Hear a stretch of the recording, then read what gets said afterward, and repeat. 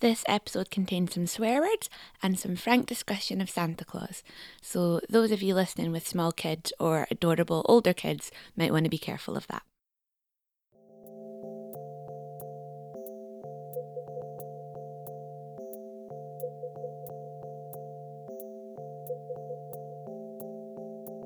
This is Accentricity, a podcast where I examine the eccentricities of language and identity. This is episode 2, More Than One Voice. In this episode, I'll be asking, why do we sound different with different people and in different situations? Is it to do with how we want to present ourselves? Or is it just about us trying to be understood?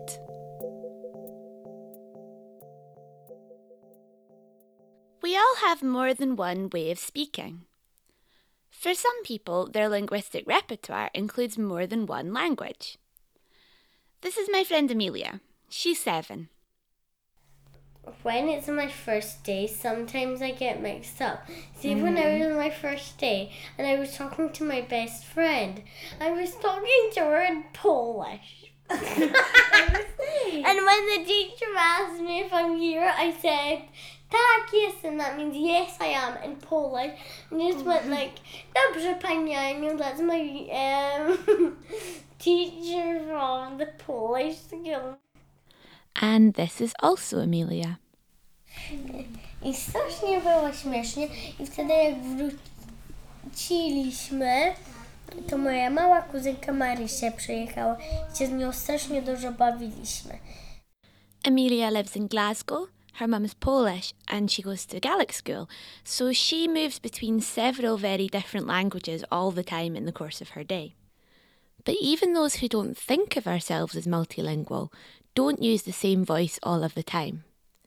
Here's Jennifer Smith, who's Professor of Sociolinguistics at Glasgow Uni, explaining what it means to style shift. We have this term in linguistics, style shifting.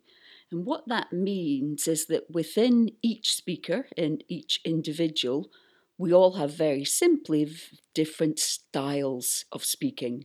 So just like we've got different styles of dressing, so today I'm wearing a fairly boring white shirt and leggings. Maybe at the weekend when I go out to a club, I'll put on my leopard print boob tube. And that's an entirely different style in dress. And just as we've got different styles in dressing, we also have different styles in speaking. We can compare linguistic style to clothing style, but they're not exactly the same because while I do have some friends who only ever wear plaid shirts, I don't know anyone who only ever uses a single speech style. So when you look at style shifting, when we as linguists look at style shifting, what you tend to find is Lebov says this classic quote that there are no single style speakers. We've all got this ability to move from one style to another. Lebov, by the way, is the granddaddy of sociolinguistics. He's been researching style shifting in America since the 1960s. And when we think about that, we kind of think of it as your classic telephone voice. You know, I might normally say hello, but on the phone I might say hello. That's my telephone voice, but actually that's not my telephone voice because that sounds kind of ridiculous.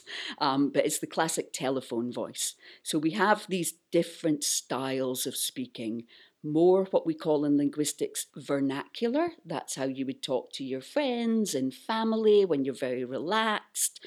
And then a more formal style towards what we call more standard English, your sort of more posh voice, as it were.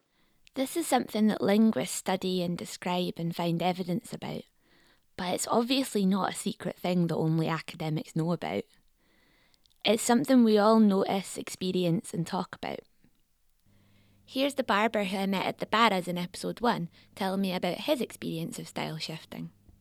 He's from Coatbridge, which is to the east of Glasgow. People from Coatbridge, they call us half and halves. Like, as in the bread is in the bread basket. You know, like, we're slang sometimes when it suits us, and then other times we'll say use the proper word rather than the Scots. Do you think it depends on who you're talking to or where you are? Or? No, because like, see my job, like I meet loads of people from different countries, so I need to tone it down sometimes. My accent, I speak slower, but half the time I don't bother. You know what I mean? And then they just look at me in the mirror and fucking nod and smile and go ha ha ha. In that clip of Amelia you heard earlier, it's pretty easy to spot switches between different languages. But it's not always so easy to separate out a speaker's different voices, or to pinpoint when they've moved from one to another. A good way to think about it as well, to conceptualise it, is you've got this big continuum from the vernacular to more standard, and you slide up and down that continuum depending on the different situations that you're in. Now, the really interesting thing is when we look at that as linguists, what we tend to find is that speakers slide up and down that continuum quite minutely, really. These wee little differences in how they're speaking. So an example of that might be something like, if I'm talking to you, Sadie, I might say, I'm going swimming tonight, or I'm going running. That's unlikely, never mind. But maybe if I'm talking to the Queen, if I happen to be hanging out with her, I would say I'm going swimming and I'm going running. So I'm making those wee little minute adjustments to my speech. So let's take me as an example. I don't really think of myself as having more than one voice. I don't think about using different voices in different situations. And I don't really notice myself doing it very often. But if I put my speech under a metaphorical microscope, it's possible to spot some of the small and subtle shifts that I make. To test this, I recorded myself in 2 different social situations. This is me giving a lecture. This graph shows the rate of I use amongst the Glaswegian pupils that I worked with. Out of all of the instances in which they were answering in the affirmative, they used the form I 17% of the time. The rest of the time they use yes or one of the other supralocal forms yeah or aha. The Polish pupils use I 11% of the time. So it's clear that they are picking up I, which suggests that they're not just sticking with the language they've been taught in textbooks. Hear how I said answering and picking with the ing sound at the end. Here it is again. So it's clear that they are picking. Then for comparison, this is me with my sister after having had half a bottle of wine. But I remember like quite young, like not believing in Santa, but definitely like just knowing that I had to, like just definitely I was scared. You were scared of Santa? No. Hear how when I'm with my sister I say knowing and believing with the in sound at the end. Here it is again. Like not believing in Santa. I don't sound massively different, but I am making subtle adjustments to the way I'm speaking in these different situations, even if I don't know I'm doing it. We don't really notice most of the time that we're doing this. It's a really unconscious thing to make these highly complicated, highly minute little changes in our speech. So whether or not you notice yourself style shifting, chances are you do. It's something that we all do at least a tiny bit. But some people do have a much bigger style shifting range than others. So you've got the continuum of more vernacular, more standard. We slide up and down this continuum and generally in quite small and sometimes imperceptible ways. But what you can also find with some speakers is they can slide way up and down that continuum of use. So an example of that is myself. So when I'm talking to you now, I'm more, because I've got a big mic stuck in my mouth, I'm talking more in the formal side of the continuum. I'm putting my telephone voice on. But when I go back to my hometown in northeast Scotland, I start speaking like as to my mum and dad, and fit ye dee in the day, and I ken far I'm gone, fits that quine deein, etc. So that's a radical shift. I'm not just changing from in to ing, swimming to swimming. I'm changing, so do becomes dee, where becomes far. I'm changing the lexical items I'm using. I'm saying quine instead of girl. I'm changing the sounds. I'm saying D instead of do. And I may also change the grammar. So I may say, when I'm talking to you, oh, the houses were really big or the houses were really grand. And then when I'm up in Buckie, I might say the houses was really grand. So I'm saying were when I'm talking to you, but was when I'm talking to my family. So the whole gamut, it's a big, big change across all these different levels of grammar. And when we talk about those style shifters who are radically moving from one side to the other of the stylistic continuum, we tend to talk about those speakers being bidialectal.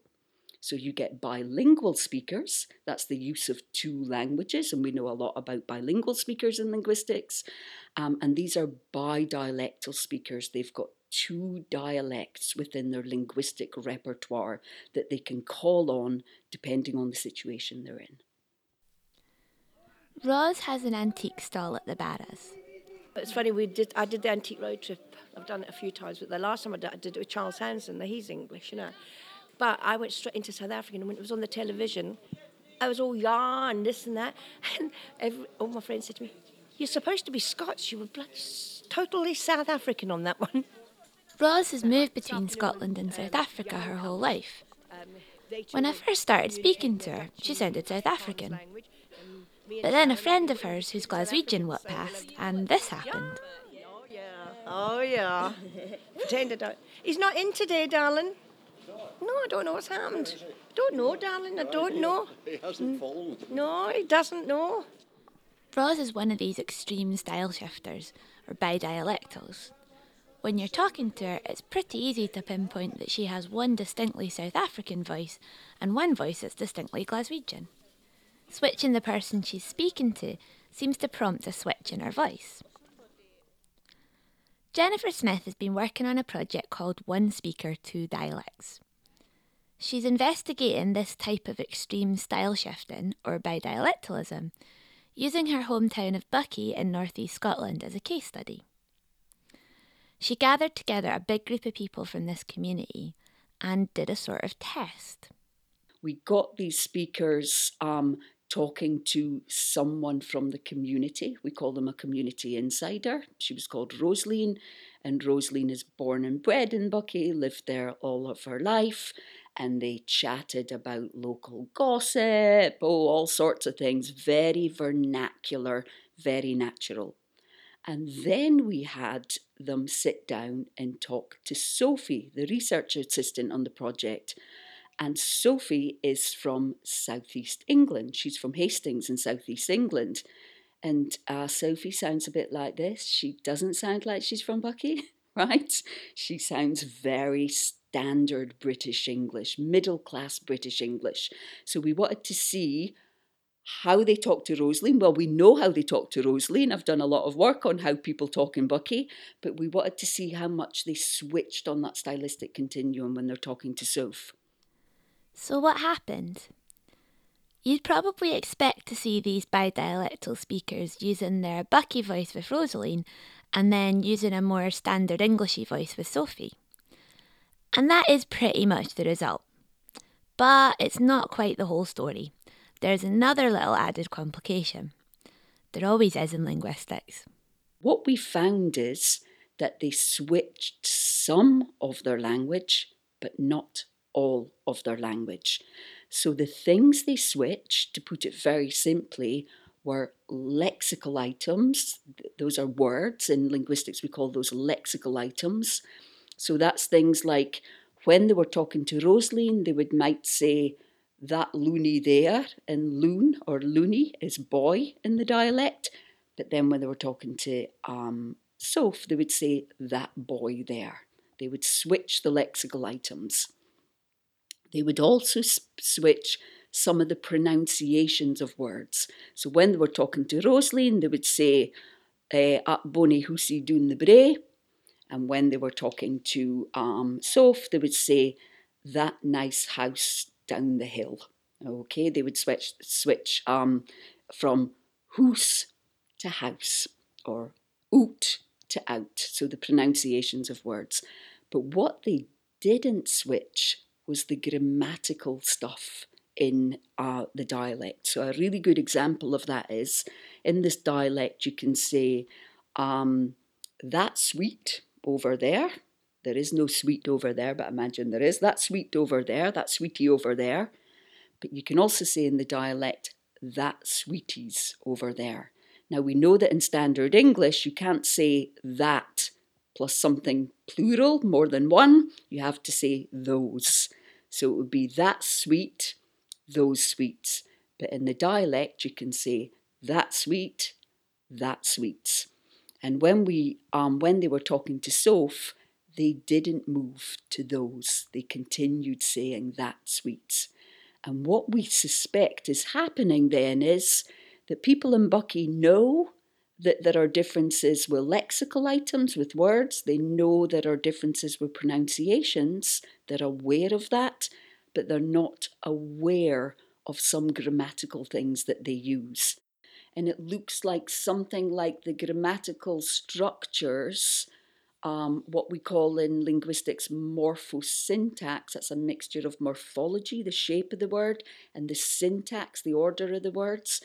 Morphosyntax seems to be really what we call, again in linguistics, deeply embedded in your grammar. So you might get some things that are quite superficial in your language that you can change up, like we go through our lives collecting more and more words as we get older and, older, or maybe, it goes up to a peak and then it starts disappearing again, actually. But through our lives into our 20s and 30s, probably this week you have learned a new word, right? We do it all the time. But with our grammatical structures in our language, it looks like they're fixed from a very young age, and we can't change those in the same way. So how does that work with you as a linguist who's bidialectal? Because obviously you will be aware of all the grammatical things. Do you find yourself naturally switching the grammatical things, or is it something that still doesn't happen for you? So I'm really probably one of those extreme bidialectals. I do the biggest move, right? When I go back home, I could never go back home speaking like this, right? People will be like, what does she think she is? Who does she think she is, right? So I switch right back into the Buckie vernacular when I go home. And then, of course, when I'm here, I'm lecturing. There's maybe 350 students in the class. You have to put on this much more standard Scottish English, as it's called, voice. So I'm probably a pretty proficient bidialectal. Well, I think I am, because those things with the grammatical things I told you about, that sweets, I cannot control those in my speech. And I know now as a linguist, as soon as I say it, I check myself like, I've said that sweeties, but it's too late. It's out of my mouth. So I can completely control the sounds and the words. But just like my compatriots up in Buckie with the grammatical stuff, I have no control over them. Wow, so the awareness that you're talking about is almost more than just knowing. Yeah, I think so. Absolutely. I know I've written many papers about this, but I cannot control it in that undrafted stream of speech. I cannot control it. So when we're talking about people shifting or switching, do you think it's something that people do just to make themselves understood better, or do you think there are other reasons and other things going on? Yeah, so one of the things we know is it's that purely functional thing of making yourself understood better.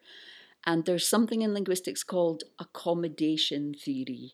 And that means that it's been shown that when you're talking to someone that sounds different from you, you move closer to them language-wise. You move closer to them linguistically.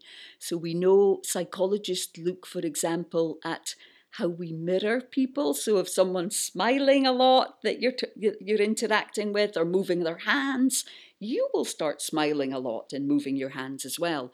And we do the same things linguistically as well. It's tiny, tiny, imperceptible things. but we move closer to that person. That's called accommodation theory. Now, you might do something different.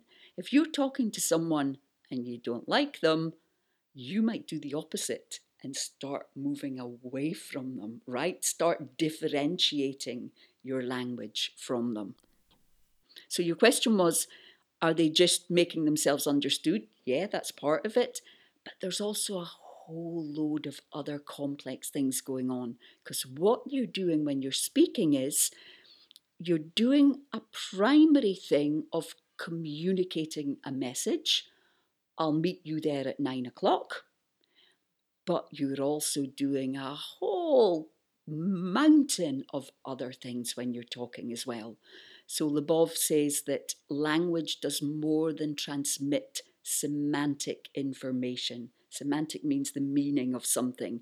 It does more than communicate. What you're doing when you're speaking is you're saying, I am this person, or I'm really funny, or I'm from Northeast Scotland, or I've read Dostoevsky, right? You're saying all sorts of things by the way you're speaking, and you're manipulating the way you sound in order to project that identity that you want to project. Now, most of that, again, is subconscious, because if we were thinking all the time on a conscious level, I want to project this identity by saying this, our brains would explode. It's like high level work, right? So most of that is subconscious, but we are doing it all the time. So let's go back to Roz, the South African / Glaswegian stallholder from the Barras. We heard her using different voices with different people, but when I was talking to her, she also moved between her different voices when she was just speaking to me. And it seemed like maybe these shifts were something to do with the parts of her identity she was showing to me different points in our conversation.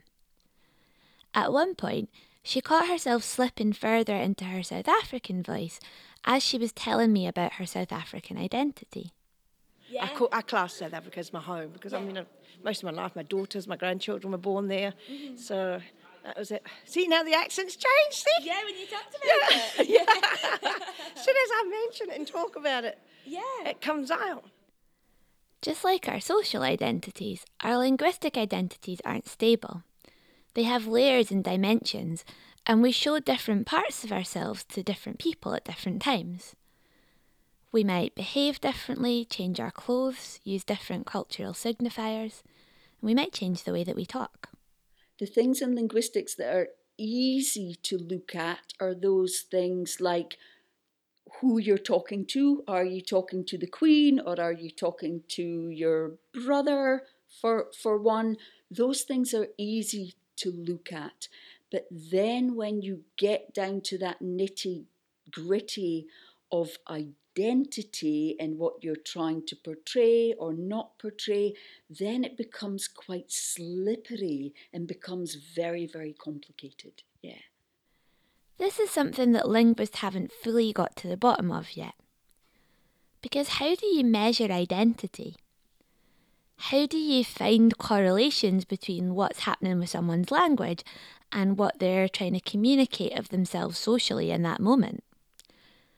Of course, you can ask them, but I don't know if you've ever tried asking someone, what aspect of yourself do you feel you were trying to convey in that given instance? Remember, a lot of what's going on is subconscious. But don't get me wrong, we're working on it. There's a lot of pioneering research going on just now that aims to find out more about the elusive question of identity and how the way that we talk relates to who we are. Right now, it's a work in progress. I'll let you know when we have it all figured out. Episode 3 will be out in 2 weeks. For updates, follow the podcast at Accentricitypod on Facebook, Instagram and Twitter. You can also visit the website accentricity-podcast.com. Thanks always and forever to John McDermott for production support and to Seb Philp for making the music. Massive thanks for this episode to Professor Jennifer Smith, to Amelia, her brother Daniel, her mum Ula and her dad Kyle, to the ever excellent contributors from the Barras, and to my wee sister Martha. Thanks to the patrons of the podcast, Iona Stevenson and Lewis Mackenzie via Patreon, and Gemma Archer, Dave McLeod and my mum, thanks mum, via the donate button on the website. All of the money received will go towards funding a second series of the podcast, which I'm already quite excited about. Finally, thanks to my excellent writer pals for their help with feedback, suggestions and confidence boosting. To Bacola Barrett-Crane, Peter Wright, Angie Spoto, Ailey McCabe, Joma West, Heather St. Clair, Josie Rogers and Agnieszka Cheka. See you guys next time.